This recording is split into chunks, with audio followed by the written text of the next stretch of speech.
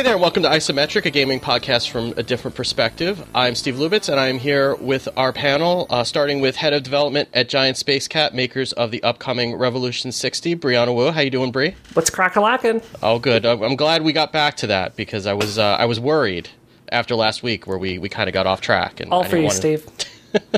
we need to have consistency so we know what we're doing here. We have Assistant Games Editor at Pace Magazine, Maddie Myers. How you doing, Maddie? I'm doing pretty good, Steve. And a reviewer from iMore and host of the Zen and Tech podcast, Georgia Dow. Pandas forever. And Black Belt. Like, can we add Georgia's ninja bona fides to the show? to her Maybe intro? we should just all be introduced according to which martial art. Right. I like that idea. That's a good idea. We could just do a martial arts podcast instead of a video game podcast. If you were thinking about writing Georgia negative feedback, you should know. What was it, Georgia? Like, what's your background in this? Brazilian Jiu-Jitsu. Right. So if you've seen, like, Eddie in Tekken, like, that's what Georgia will do to you. So don't write her angry letters. I look a little bit like him, too, so... Oh, really? Wow. Yeah. Polygonal? It's the chest hair. Scary. I'm sorry.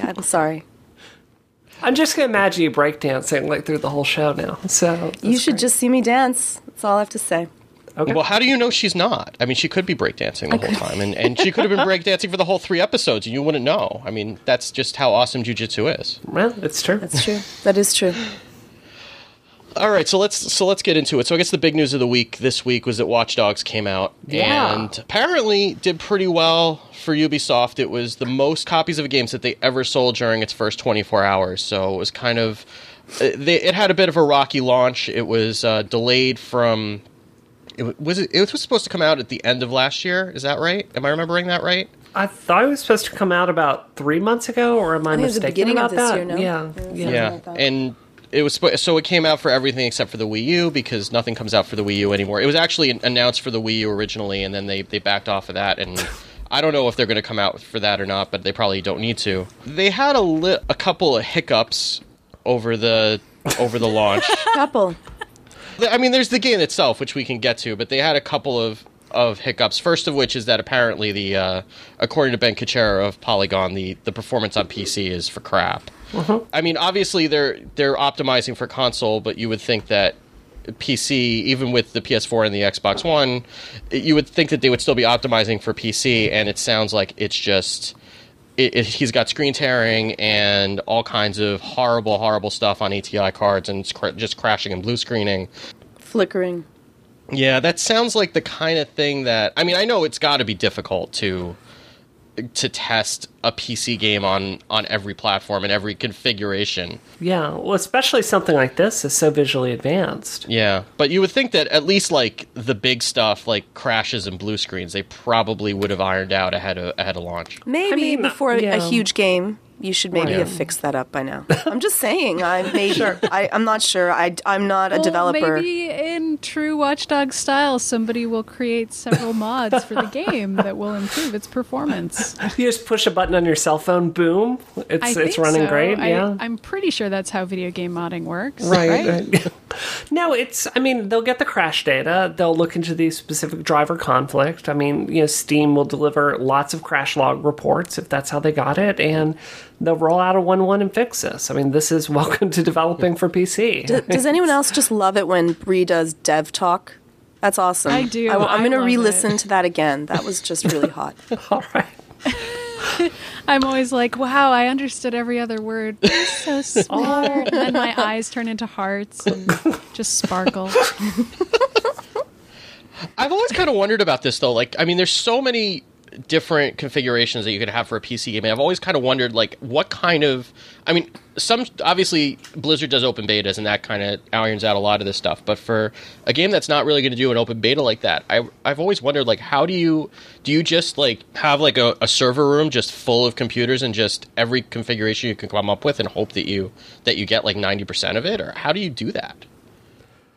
Well, I mean, part of this is, remember what it was like in the 90s when DirectX came along? And to a certain extent, like, talking very, very generally, because this is an extremely large topic, but there are certain standards. So, graphics cards and operating systems adhere to certain standards, and then you hope it works, and sometimes it doesn't work. So, yeah, you do test for various hardware configurations with major video cards. But the truth is, with a modern PC, it just has so many permutations. You simply can't get them all. It's just impossible.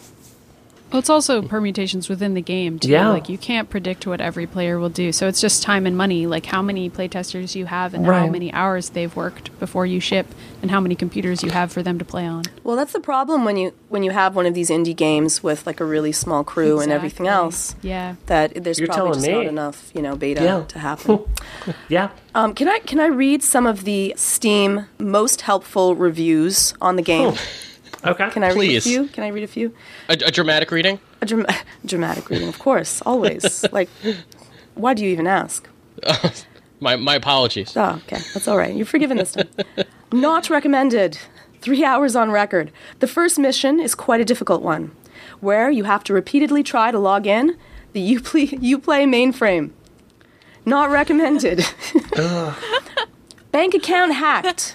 Being Sentinent. Suckered by Ubisoft. Age 27, occupation idiot, bank account minus $15,999. Oh. Next one, not recommended. You don't play. And my favorite one is recommended. Stole $220 from a guy who was diagnosed with cancer. 10 on 10.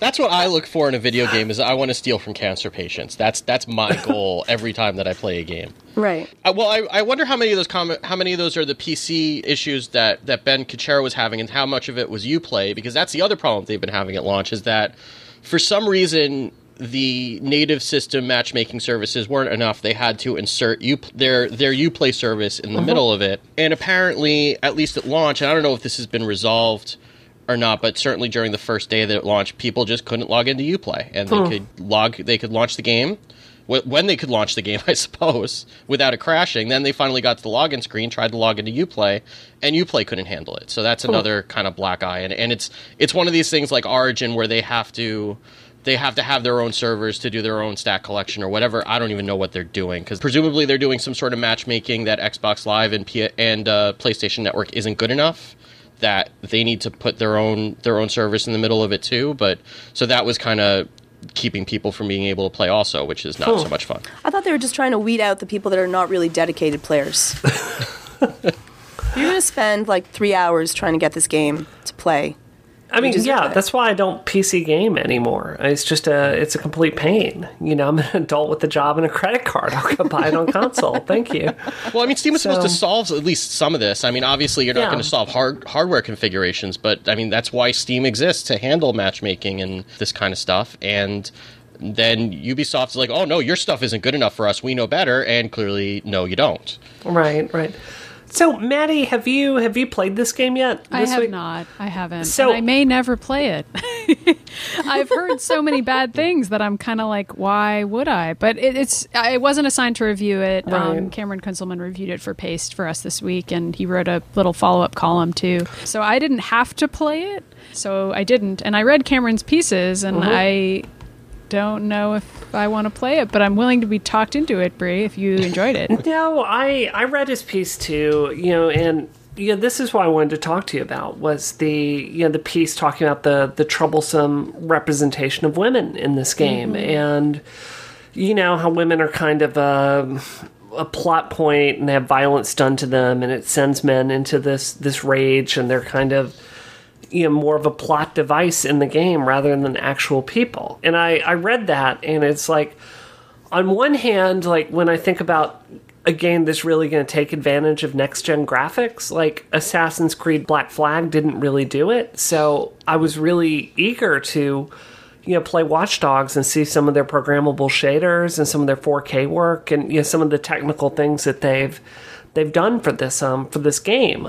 But on the other, I saw that piece, and it's just like, this is not a game that's going to make me happy if I play it. And I went ahead and I gave him my $60 and I tried it. It's literally, in the first 10 minutes, it's, we call it a woman being refrigerated because of this Green Lantern cartoon. Was it Green Lantern? Like, where, I think so, yeah, where... A comic from long ago where his girlfriend gets hacked up and put in a refrigerator by a villain, and that's his motivation.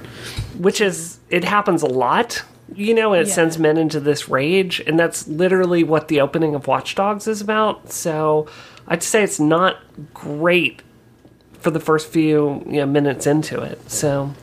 Yeah, I mean, it's funny, before that piece even came out, I read Cameron's review of just the game, and he actually didn't really talk about gender at all in the review. And even his review of the game didn't make it sound like it was going to be my thing.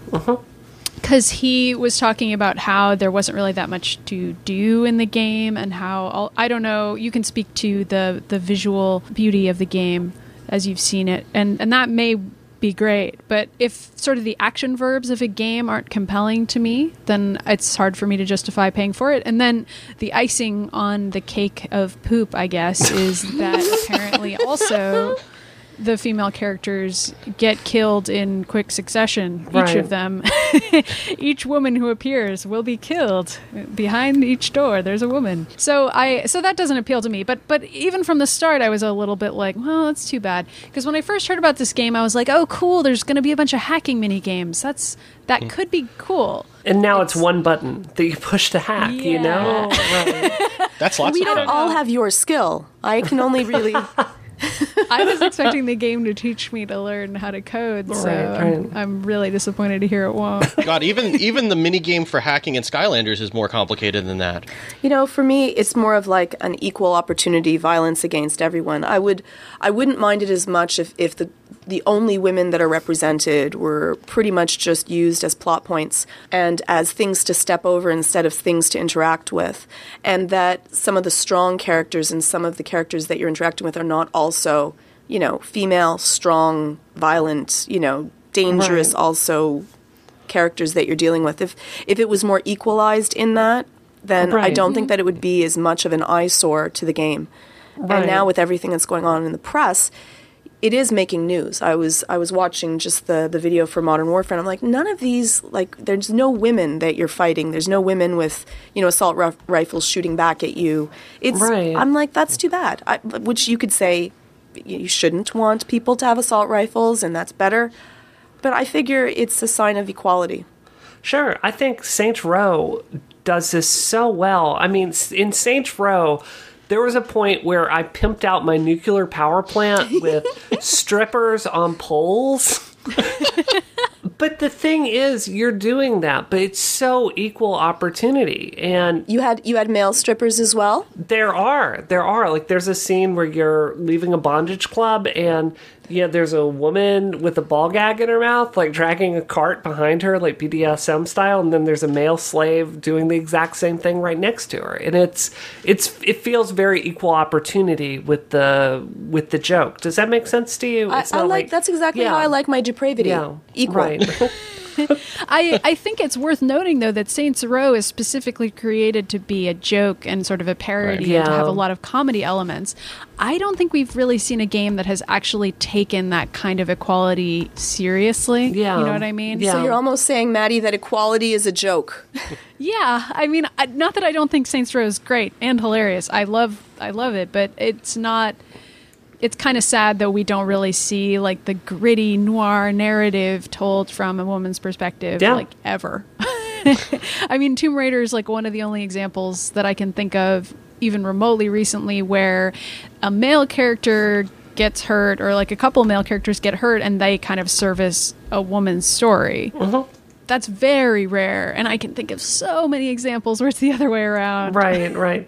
Remember Me kind of went into that realm a little bit. I mean, it wasn't, the male getting hurt. I think Tomb Raider has a lot of different examples of that. There's a lot of gender equality in that game in terms of who gets hurt, who takes action, who has agency, and so forth. Yeah. That's the only game I can think of recently that has even come close. But the problem is that Tomb Raiders always enters the discussion because it's kind of like one in one. I mean, that's the problem, is that you keep coming back to Tomb Raider because, there's Tomb Raider. And Remember Me is a game that kind of gets there, but no, I don't think very many people played. Heavenly Sword was also very pro-female. pretty awesome, with the rendering from the girl from Fringe, which was also pretty awesome. Yeah. I don't know. I'm not aware of any other piece of media that fails the reverse Bechdel test other than Revolution 60. Maybe there's something else out there like that.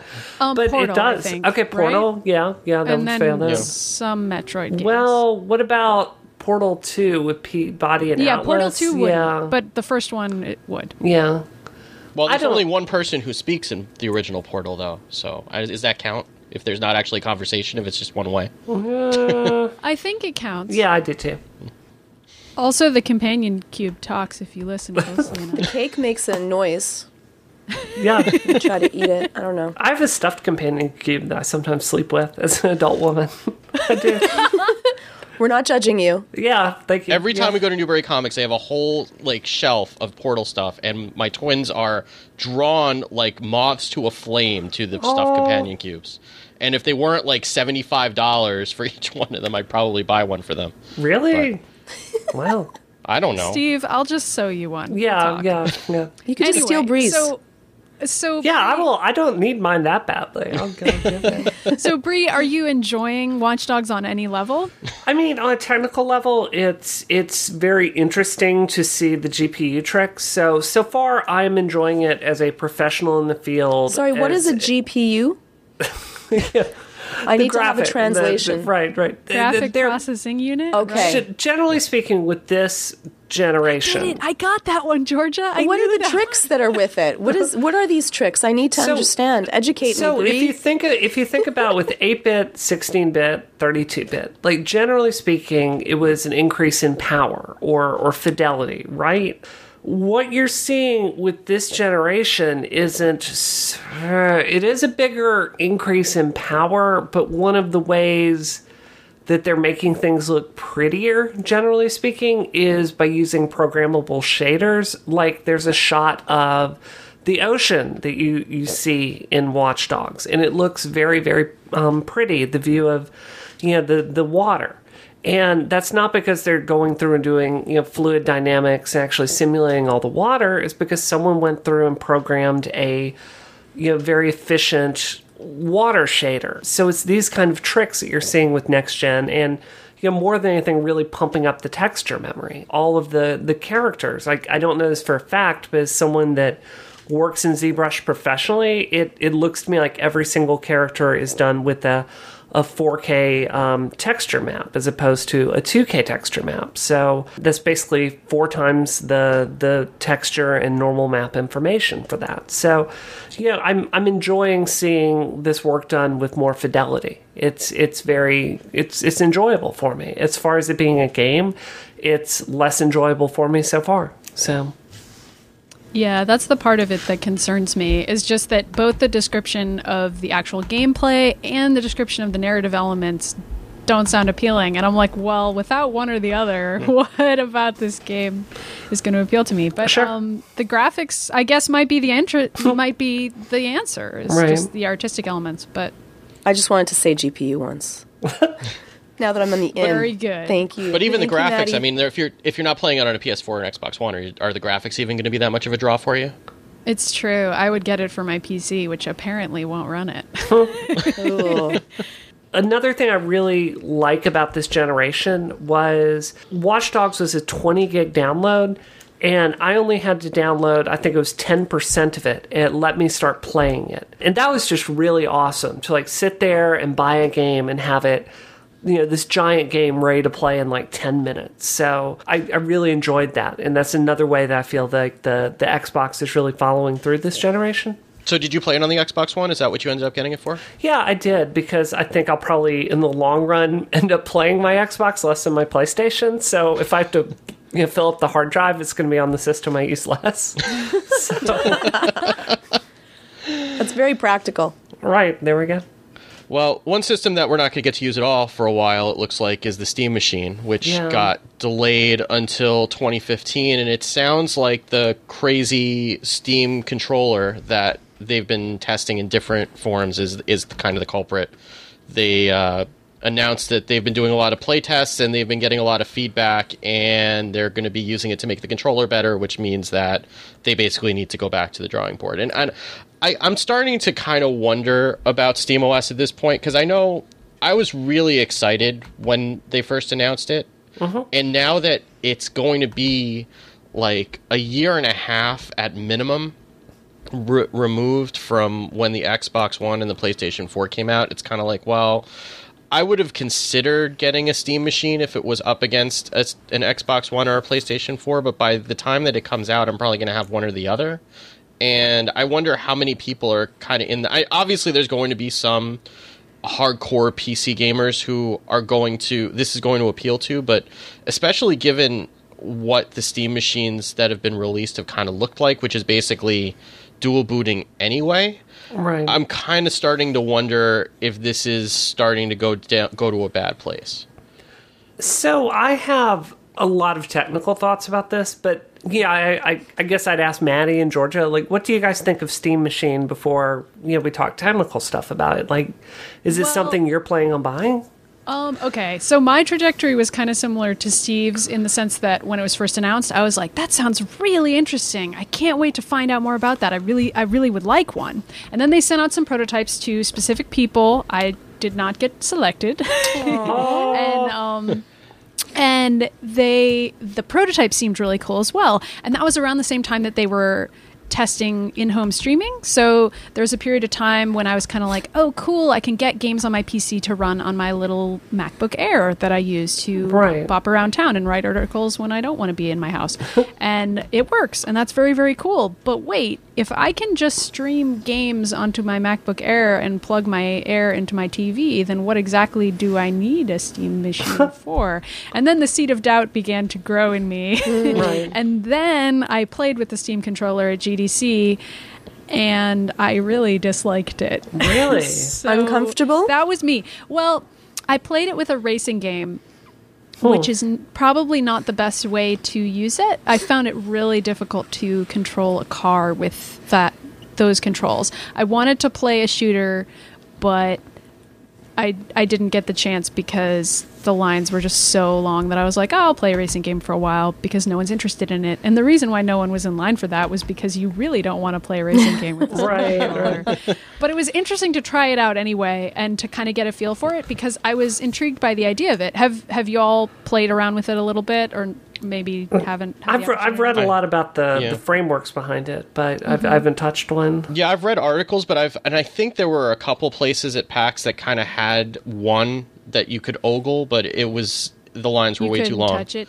Yeah. I mean, I feel like it's a controller that works better with games where mouse movement on a screen is something that you want, and so having a trackpad kind of makes sense. But for something like a racing game where you need really tiny movements, it just didn't work because your thumbs don't want to do that on a trackpad. You know what I mean? Yeah. Yeah, it just seems like when you're looking at it, it's hard to understand how it's going to work. Like you're reading it, and it's one of those things like it's almost like when the 3DS first came out, and they're like, well, you can't really understand what the 3DS is going to be like. You really need to come and see it and use it in person to kind of get the 3D effect. And that's kind of what I feel like with, like, they throw around words like haptic feedback, which no normal people know what that means anyway.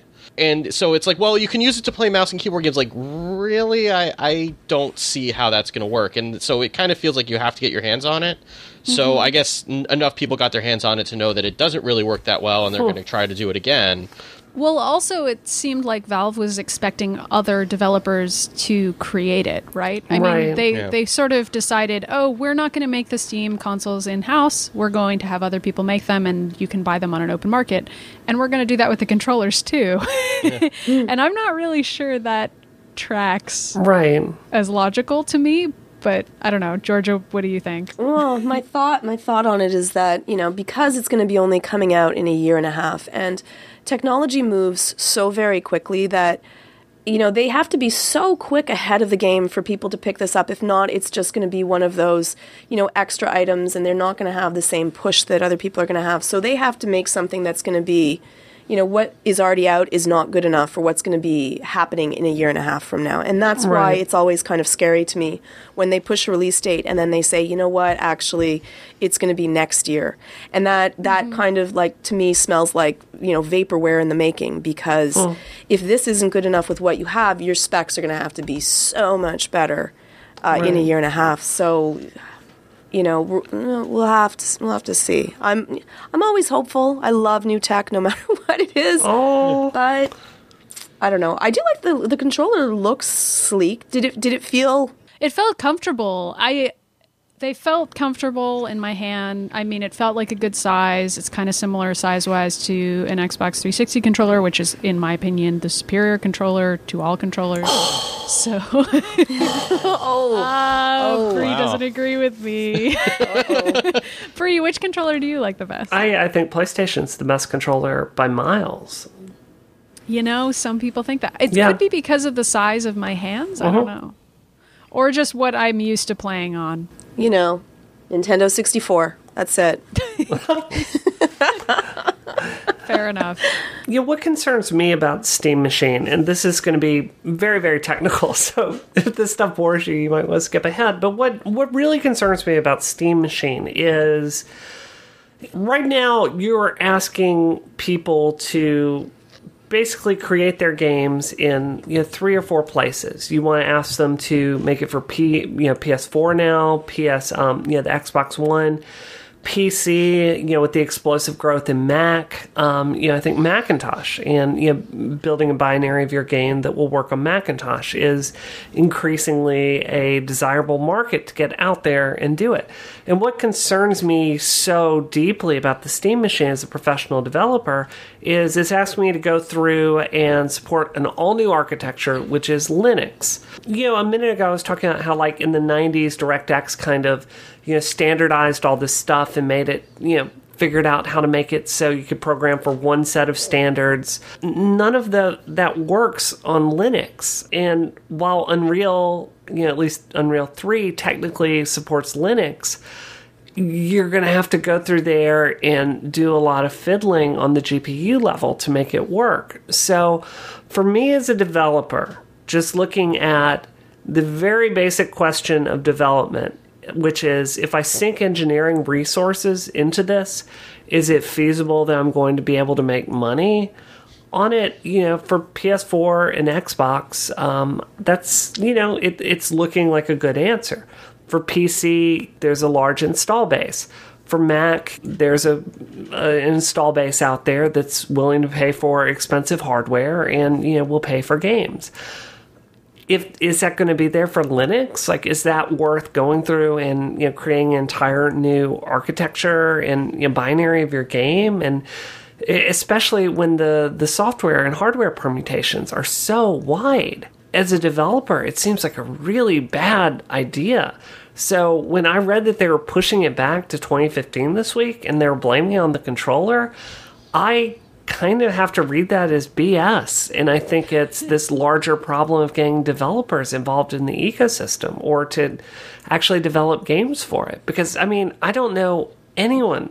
I know not even one person in the industry that is like, Bree, I crunched on this weekend was, working on stuff for Linux. I don't know people that do that. Can I ask a naive question, though? Yeah. Because my understanding of this, the whole reason that they were doing SteamOS was kind of to, and maybe I'm completely misunderstanding it, which is entirely possible. I thought that the whole point of SteamOS was to be like DirectX for Linux, to give like a single target that developers could go at for Linux to make it easier for them to develop for Linux and to eliminate some of the crazier configurations so that at least they could take some of those headaches out. Because obviously Steam needs to get divorced from Windows. That's clearly their motivation with doing this. Is they don't want to be dependent on Microsoft and to a lesser extent on Apple for them to be in control of their destiny. So obviously Linux they can do whatever the hell they want with Linux, so they're just making their own distro of Linux. But that's what I thought it was kind of, if you develop at this kind of narrow specification set, then we'll solve 50% of your problems or something like that. Is that not the case? Maybe if I went through and dug into it, I would come up with another answer. But from my understanding, it seems to be their marketing pitch. It just doesn't seem to be the reality so much. Does that make sense to you? Yeah. And ultimately, right. if the install base isn't there, it doesn't matter anyway. If nobody's installing it, because even the machines that they have released, I don't even know if they've released them or the ones that they've announced, are all dual boot with Windows anyway. So what's the point of even running SteamOS if all the games run on Windows and nothing runs on SteamOS? I mean, I work with Unreal, so what I can and cannot publish for or ship a game for is very much determined more by Epic than me. And it's not going to surprise you a bit to hear that Unreal's tools for PC and consoles are more mature, better documented. There are more developers out there with experience as opposed to Linux. Unreal is a very, very, very, very, very popular engine. Maybe there are other people out there shipping games with different engines that have different answers. But I can say from my point of view, it just does not make sense. That's fair. I guess I'm wondering why the Steam box would make sense as a purchase for a consumer. Right. I mean, I feel like we've pretty deftly proven here that for developers, it doesn't necessarily make sense to develop games for it, or it's very difficult to. But I think it would be worthwhile for them if they knew that a whole bunch of people were going to buy it. And okay, Linux is a thing now. I guess we're all going to develop for that, right? I mean, that would be something that people would do if they had to.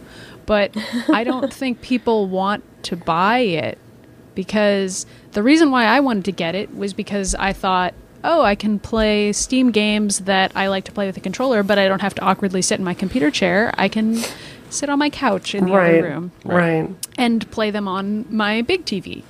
And that made a lot of sense to me, except now I can do that because I also have a laptop in addition to a PC. Right. So what is my motivation to buy a console that is essentially a really fancy version of my laptop and will just stream games? I don't know. I don't know that makes sense. The conspiracy theory that's always out there is Half-Life 3. Right. I mean, that's the conspiracy theory, is that they're going to release Half-Life 3 and they're going to make it SteamOS exclusive because it's the only thing that makes sense and it's the only thing that's going to get people to install it. That's the only reason that is for anybody to install SteamOS, is if there is an exclusive game that you cannot that you cannot run on Windows or Mac, and the only company that's going to do that is Valve. Because no other developer in their right mind, unless Valve is throwing huge, like Scrooge McDuck-sized sacks of cash at them, is going to develop for something for SteamOS and leave all that money on the table for PC and Mac. They're not going to do it. So it's basically either Portal 3 or Half-Life 3 that's going to move the needle, and we haven't heard anything about that at all. Maybe if that's what they're waiting for their big push, and that's getting delayed, obviously they're not going to say anything. Maybe that's there, and maybe I just need to take my tinfoil hat off and go hide under the desk. Right. But I mean, I don't see any compelling reason for anybody to install SteamOS until there's an exclusive game that compels them to do that. And Half-Life 3 and maybe Portal 3 are really the only two games that you could conceivably come up with that would get somebody to do that. But what are the costs to this machine going to be? Because I've seen like $500, which seems like fair, and then like $1,500. Right. Yeah. Well, that's what a gaming PC costs, though. I get it, but like now you're also it's even more exclusive, and even with one game that's going to be an amazing game, are you going to spend $1,500 to have a machine in order to play it? Right. You need to have a whole bunch of really amazing games and a user experience that's second to none for me to spend $2,000 on a machine to play it with. That's and I mean, if you're spending $2,000 on a box, at least you can use it as a render farm. Use it as, at least if it's on Windows, you can conceivably use it for some productivity software. Like there's an alternate use for it. Now, I guess you can dual boot it. I'm past the age where I'm going to waste a Saturday doing that stuff. But it's. I wish their boil the ocean strategy worked. Like if I could wave my magic wand and they could boil the ocean and they could make something that was a viable platform for PC gamers to use that didn't require Windows, that's very appealing to me. And as you said, Steve, if they can solve some of these problems, that's extremely attractive to me. It's just getting from here to there. It just doesn't seem like a likely mission success. if we're beating up on companies, then we may as well go beat up on Nintendo. I was going to say, as usual, we're incredibly skeptical of everyone. Yes, so we hate everybody, so if we're hating everybody, we may as well hate Nintendo. I want to do a show about just stuff that we love sometimes and just keep it super positive. I would like to do that. I am hoping against hope that when Mario Kart comes out tomorrow, as we're recording this, that it is awesome, and we can spend all of next week talking about how awesome Mario Kart is and how it's the best game that we've played all year. I'm not being sarcastic. I'm not being a jerk. I am 100% sincere that I hope that this game blows my mind. I really do. All right, I do love all the Mario Karts. So there we go. Yeah. Even the one for Game Boy Advance. I have never played it on Game Boy Advance. That sounds like a horrible experience. Can you playing against your friends on the? I don't know. I guess if you hooked up the cable, you use the link cable. Oh. I remember just trying to hold it up and get some light, like you had to on those old Game Boys. Do you remember that? Yes. I bought a light for mine. You can get that little light attachment. Yeah, the light attachment. Yes. Anyway, retro goodness. All right, so we have some good and some bad and some in between. So I guess the good news we can start out with is that they just announced today that they are releasing a GameCube controller adapter for the Wii U ahead of Super Smash Bros. And the controller that they have is actually a GameCube controller with the Smash Brothers logo on the front of it. So this is, I don't know why they didn't do this before, because I know I had to go try to track down classic controllers for my Wiimotes just to be able to play some of the stuff on the Wii channel, because the system didn't support them. But so apparently it's going to be, it looks like it's going to take both USB ports. I don't know if maybe that picture is just badly photoshopped. But it looks like both USB cables are going into the Wii U adapter, and there's going to be 4 controller ports that hopefully will be able to accommodate the Wavebird, because it looks like they're a little bit recessed, and that Wavebird RF adapter is a little bit big. So hopefully that'll work, because I still have my Wavebird, and it's my preferred controller for most of the time that I can use the GameCube controller. But this is, especially for Smash Brothers, this is fantastic news that they're finally coming out with this thing. I just wish I could go back in time to 2001 Brianna that's buying her GameCube and be like, okay, Brie, I know you're going to get drunk and pass out on the couch like 800 times with this controller, but this is going to have to last you to 2014. So treat this thing with some respect. And I would have made some different choices. If you had a time machine, the one thing that you would use it for. Yeah. Save the controller. I have a ton of GameCube controllers still, and the buttons just get sticky after a while. I could probably order some new buttons and do some controller surgery on them, but like the C-Stick in particular, whatever material the C-Stick is made out of is gotten very weird consistency over the years. The rubber just doesn't last forever. But C-Stick is for cheaters anyway, so don't use the C-Stick. Wow. Now that's harsh, Maddie. The C-Stick. It's not really for cheaters, but the C-Stick is an easier way to perform moves in Smash that are difficult if you use button combos. Okay, so I hear that as use the C-Stick. Yeah, I do too. Yes. I do too. If you are a noob, you use the C-Stick. Wow. I just think it's funny that the article that we have in our little chat about this uses a C-Stick joke in its headline. I'm like, oh, okay. Oh. That's what made me think of it. Anyway, I'm gonna try to get my old GameCube controllers to work. We'll see. I've got like three or four of them in the basement, and I think they're all still in working order. Though I haven't let the girls touch them yet. So as soon as my daughters get their hands on it, I'm sure they're gonna like disintegrate in their hands, because that's just what happens when kids touch controllers. But yeah, I have like 6 or 7 of those because I am an avid Smash player. Wow. So. you wore out the C-Stick? GameCube controller, but not all of them work.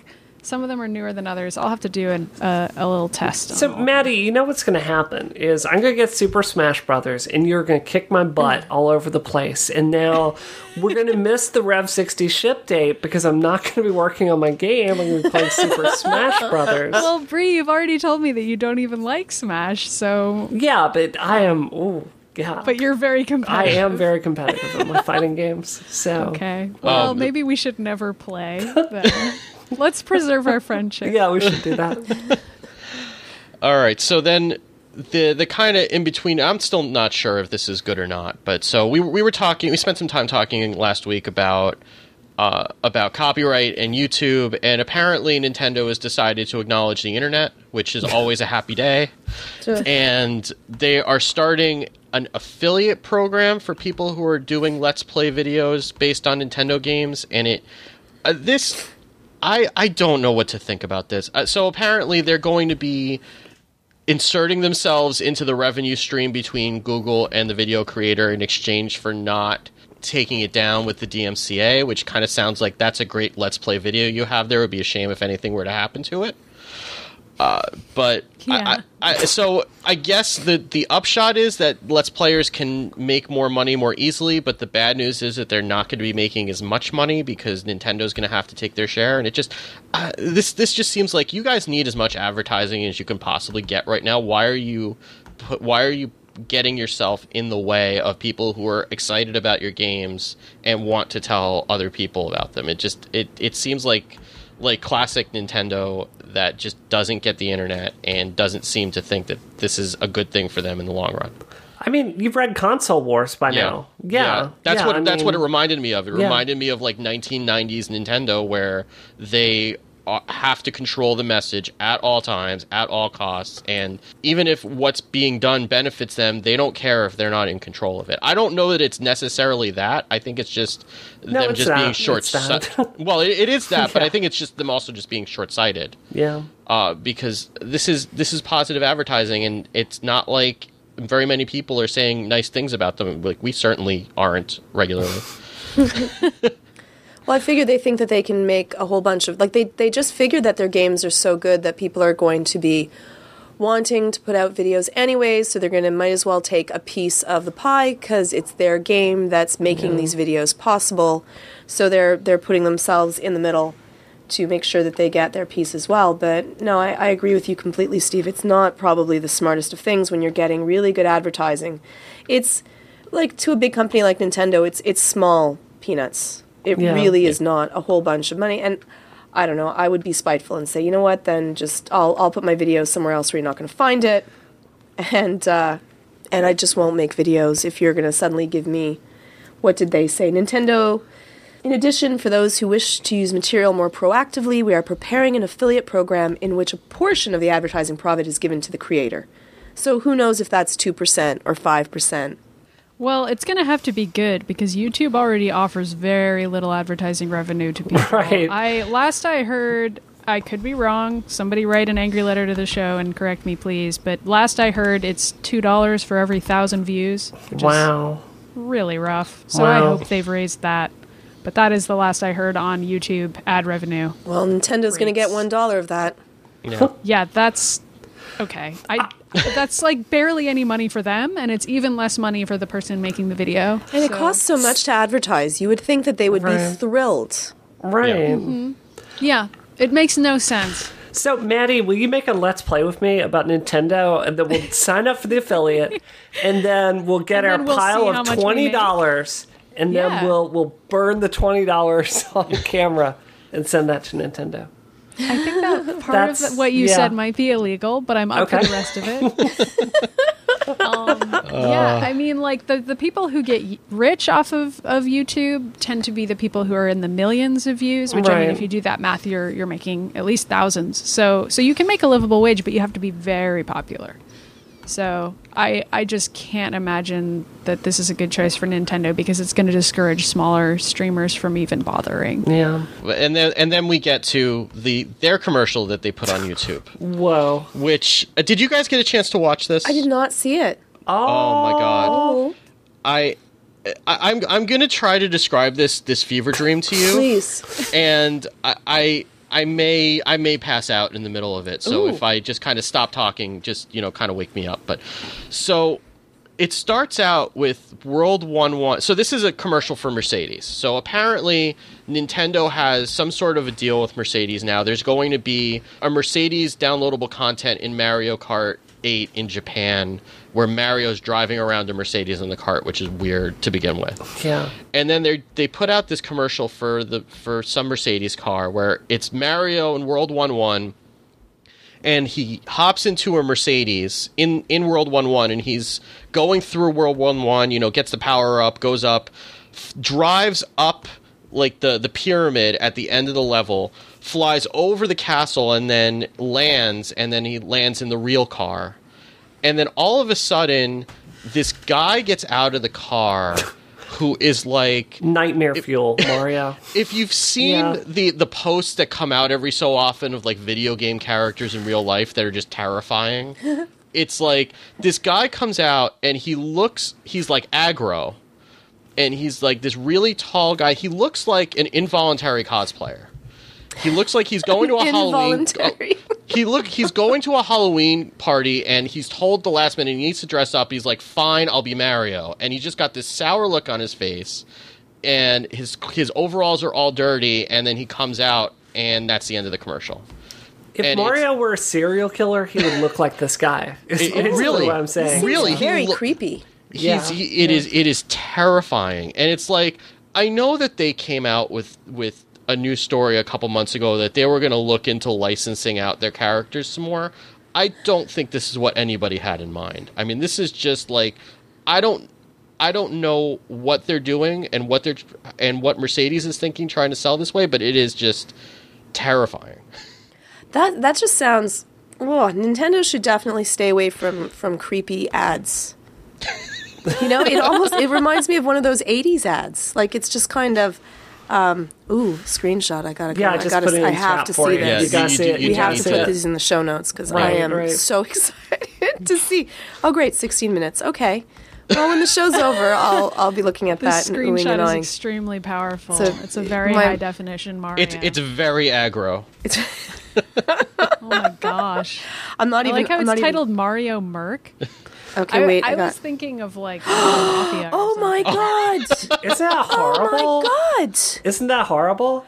If that guy came to my house and tried to sell me Girl Scout cookies, I would not eat those cookies. That would... Oh, it's terrifying. He's taking the wrong kind of mushrooms. It looks like Jim Carrey on meth, and he was punched in the face. Yeah, the fake nose is not doing him any favors here. No, it's I don't know what they're trying to go for, like some sort of like the Superman and Man of Steel like outfit where they're trying to like give him padding and make it like superhero costume or something like that, and it's just not. It's just terrifying. Yeah.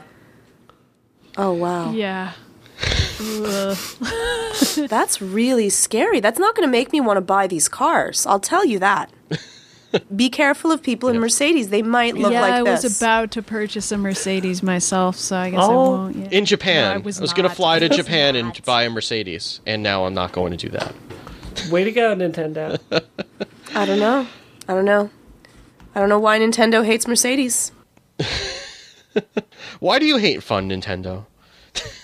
So, maybe Mercedes hates Nintendo. Maybe it's like corporate sabotage. Like, whose decision was this? Who's getting screwed over here? Right. I wanna see when everyone pitched this idea. Yeah, the ad meeting. Yeah, like, they were just super drunk. They were crazy drunk. Mario's going to be like really tough and really hardcore because Mario has such a hardcore reputation. Right. Exactly, Maddie. Exactly.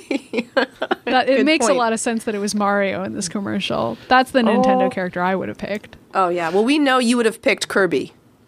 Well, yes. Oh my god. You would have bought that car then. That Mercedes would have been sold. It would have been in pink. It would have been done. Kirby would have just spat out the Mercedes onto the ground, and then that would have been the end of the commercial. I don't think I've ever even seen a pink Mercedes. Ever. But they should make one. With Kirby's face on the hood. That would be... terrifying. With Kirby's eyes as the lights. Well, because Mercedes, they kind of have a sort of facial look to them, right? Yeah, they do. So it's perfect to be Kirby. Anyway. So I want to hear something, like this whole show has been us blasting Steam Machine and Nintendo and this guy's looks. Like, I want to hear something positive. I like bubblegum. Do you like bubblegum? Okay. Well, should we start talking about what we're playing? Yeah. Maybe we played something. Let's maybe we do that. played something good this week. Maybe that'll work out. All right. Well, Bree, since you want to talk about something good, what do you want? Do you want to start? What are you playing this week? I played. She played Watch Dogs. She already told us she hated. So I'm not going to talk about that. Assassin's Creed Black Flag. Can't really say anything positive about that. Pass. Why are you being so negative, Bree? I'm gonna have to. You're gonna have to mute my audio. I can pick it up. My homework assignment was to play Transistor, and I'm so guilty that I totally never did. I bought it and then I never even played it. I installed it and everything. Instead, I played more Kirby, but also I replayed a game that is still really great. I replayed Analog: A Hate Story and Hate Plus, which are Christine Love games that I played whenever they came out, and they're still really good. And I didn't really remember them because they're so text heavy and there's so much lore in those games. I love those games. Forgotten the stories. Yeah. So I was playing them again just because I wanted something to play that was just, I could just kind of zone out. Uh-huh. And it's almost like reading a book. I hate to say that about a text adventure kind of game. No, it is. But That's totally what Christine Love makes. Yeah. For someone who's never even heard of these games, I'm ashamed to admit, can you just wow. Okay. Yeah. Well, it's sort of like playing with the trope of dating sims, except that they're very dark games, I would say. Yeah. And you are a space explorer and you can be whatever gender you want. You don't have a character model or anything because all of the gameplay is text-based. You know what I'm going to ask you, Maddie? You're a panda. You play as a panda. So you're a panda and you're traveling in space and you come across an abandoned spaceship and there are 2 AIs on board who you can interact with. You can flirt with them because they're it's in a distant future when robots have human-like qualities and can love and can hate. And so you have these 2 different robots and you talk to them and I don't know, I don't really want to give anything away because I just find the game to be so cool and the world is so neat. It's very well written. It sounds interesting. And there is one part of Analog that will just completely throw you, or at least it threw me the first time I played. It's like you're playing along and you're like, oh yeah, okay, this game doesn't really have any hurry up and mash a button elements. It's very slow. I can kind of play at my own pace. And then all of a sudden, halfway through the game, you have to do a sort of skill-based mini game that is kind of scary every time I get to it when I play the game over and over, because the game, you kind of have to play it over and over to get all the different endings. Ooh. So you have to suddenly make a really quick decision and figure some stuff out, and then the game kind of goes back to being text-based again. So it's unusual. And then Hate Plus is a direct sequel that is with the same characters. The AIs that you interact with are female, and they're very well written. They're fleshed out characters. Like Christine Love, if you follow her on Twitter, she's insane, but she's funny. She's hilarious. Yeah, she's great. I don't know. It's a good game. People should definitely play it. Yeah, and the soundtrack is really incredible. Isaac Shankler did the music, and I have it on my iPhone. It's very, very good. So I recommend basically everything about it, and it's a good game to play if you don't want to have to worry about doing something really fast until all of a sudden you will have to. But then it'll get slow again. Anyway, what have you been playing, Georgia? I have been playing. One is They Breathe. They Breathe. And this is like a pure adventure, platform, puzzle, horror, single-player kind of game where you play a frog. But you have to play the game. It's very interesting. It's interesting. What platform is it for? I got it on Steam, so you can just play it on your PC. It was really a lot of fun and interesting, and it's a short game. I think it was $1.99. But it's a really cute. I enjoyed it quite a lot. It was a really interesting game. It's very creepy. Painterly, the art style. It is. Yeah. It's like hand drawn, kind of pencil drawing look to it, and it has a creep-esque factor. The music's really good, and you have to turn down brightness on your computer so that you can barely see it, which makes it really neat, and it was kind of fun and interesting at the same time. So you can take a look if you're interested for something short, cute, and creepy. And it's a shooter? No, it's a puzzly adventure game. Oh, okay. I don't know. So kind of like Limbo a little bit. I haven't played Limbo. So like a puzzle platformer type of. Yeah, it looks Not like a puzzle platform. Puzzly. Yeah. It's kind of adventure with a little puzzle in it. And they don't tell you what you have to do. You have to kind of figure out what are the right things. But it's not like a regular puzzle. I'd say more of an adventurous kind of game if you're kind of giving it a look to it. But it was kind of neat. I have to say it was kind of neat. And then Yeah, it looks interesting. Yeah, it's different. And then on my iPhone, I'm playing Panda Jam. And that is I am. And in this game, what you have to do is you are a panda baby, and you have to break the blocks underneath you as the mean monkey sends more blocks so that you can get to the ground and reach your mommy. I don't believe you that this is a real game. Oh, look it up. It's Panda Jam. Wait, I'll put the... I feel like Georgia's deadpan is such that she could have just completely invented a panda-themed game, and I would have just had to believe her because I never know. I'm going to send you... I'm going to tweet out... I'm tweeting out a screenshot of me playing Panda Jam. Okay. Did you only play it because of our intense love of pandas on this show? No, I was actually dying to play this game for a long time, and I'm completely lying. And then I am also playing Black, and it's like Blach. That's the way that you pronounce it properly. It's amazing. I love this game. It's kind of like Hundreds. It's a puzzle game where it's got some of the neatest sound effects, which you probably won't be able to hear. But it's got these specific sound effects. It's a really simplistic game where you have to draw a line on the screen, and then that line continues afterwards, and you try to hit out these different balls, dots, colored dots in the game, which make little cute sounds. Really, really cute, kind of fun, and I'm addicted to it, so... You can see what level you guys are at, and we'll try to beat each other. Did you see Two Dots today, Georgia? I did not. The sequel to Dots. Yeah. I love Dots. I saw you tweeting about it, Steve. What is it exactly? This is not the game that I was planning to talk about this week, but it's just kind of like another one of these free-to-play games. It's from BetaWorks, I think they own Instapaper, and... It's kind of Candy Crush-like. It's been sending me push notifications that annoy me, but apparently Dots was not so bad as far as the in-app purchases go, so I'm willing to give it a shot. How do you spell it? I can't see. It's one word, two dots spelled out. And this will probably end up crossing your path sooner or later, one way or the other. But okay, I got it. So it's just kind of like you have to make a line to connect as many of the colored dots as you can, and then clear away a certain number of each color on each stage, and then it lets you go up to the next stage. And, it's got the extra life mechanics and everything else, but supposedly they're not as bad as King, so I'm kind of hearing them out. Okay, downloading. That was not what I was planning to talk about. I got the new Wolfenstein game. Oh.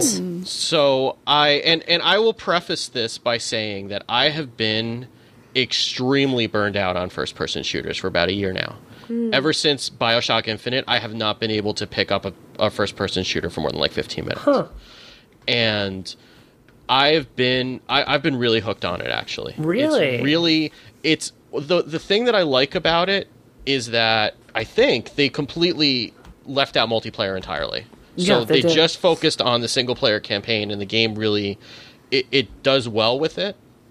And it's more of an old school, like they stuck to the old school Wolfenstein mechanics where you don't get your life recharging with a shield. Like you have amount of health that goes down. You have to get med packs to bring it back up. You can carry as many weapons as you want, and there's a little bit of a stealth mechanic in it that is not overly oppressive like in Assassin's Creed or Dishonored, but it kind of adds a little bit of strategy to it.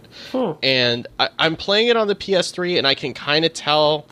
Normally, I can't. Graphics don't. As long as I can see what I'm doing, I'm fine, but I can kind of tell that this is kind of pushing PS3 a little bit too far. Like, I really would rather play this on a PS4 or an Xbox One if I had one, because, like, some of the cutscenes are kind of stuttery a little bit, and you can tell that kind of the audio's not 100% lining up with the video every once in a while, but I've played probably about 5 hours into it now, and it's really kind of grabbed me. And the story is, I mean, it's not War and Peace, but it's but the story is engaging enough to keep me along, which is pretty much what I need in a first-person shooter. Is I need the story to at least capture my attention for long enough to be able to stick with it. But I'm actually I had zero expectations. I had zero interest until like the day that it came out and I started reading the reviews, and then I just picked it up, and I've been really pleasantly surprised by it. It looked very interesting when I looked at it, because I think the problem with first-person shooters is it's just, they seem like Serious Sam sometimes, like you're just blasting things, but it seemed like they had really built a compelling universe, and it, in jettisoning, multiplayer, it looked like it was going to be it looked like an interesting take on Wolfenstein. So yeah. I mean it's set in like 1960 after the Nazis win the war, so it's got some interesting ideas of kind of like what that alternate history would look like, and they go into some of the, there's some stuff. It's not a pleasant game to play at times because there is some disturbing imagery, and so if you're sensitive to that, it might not be a great idea. Like there's a scene with the incinerators pretty early on in the game. So, and supposedly, I haven't gotten to it yet, but supposedly there's a scene in a concentration camp, which I'm not really looking forward to. Right. But, I'm in, as much as you can enjoy the story, I am enjoying it quite a bit, more than I thought I would. So I'll see, it could completely go off the rails between now and the end of the game. I think I'm about a third of the way through from what I can tell. So if it goes south, then I'll come back and have a mea culpa. But so far, I'm enjoying it. Cool. All right, so I think that's going to do it for us. You can always find the show notes at isometricshow.com. You can send us email to feedback@isometricshow.com. One thing, if you are enjoying the show, if you could take a minute to leave us a review over at iTunes, it would really help us out and helps more people be able to find us. And you can also follow the show at Isometric Show, and you could follow me. I am at Wicked Good. And Bree, where can people find you? Space Cat Gal. And Maddie? I'm Samus Clone on Twitter. And Georgia? It's at Georgia_Dow. All right, so thank you very much for listening, and we will catch you next week. Have a good one.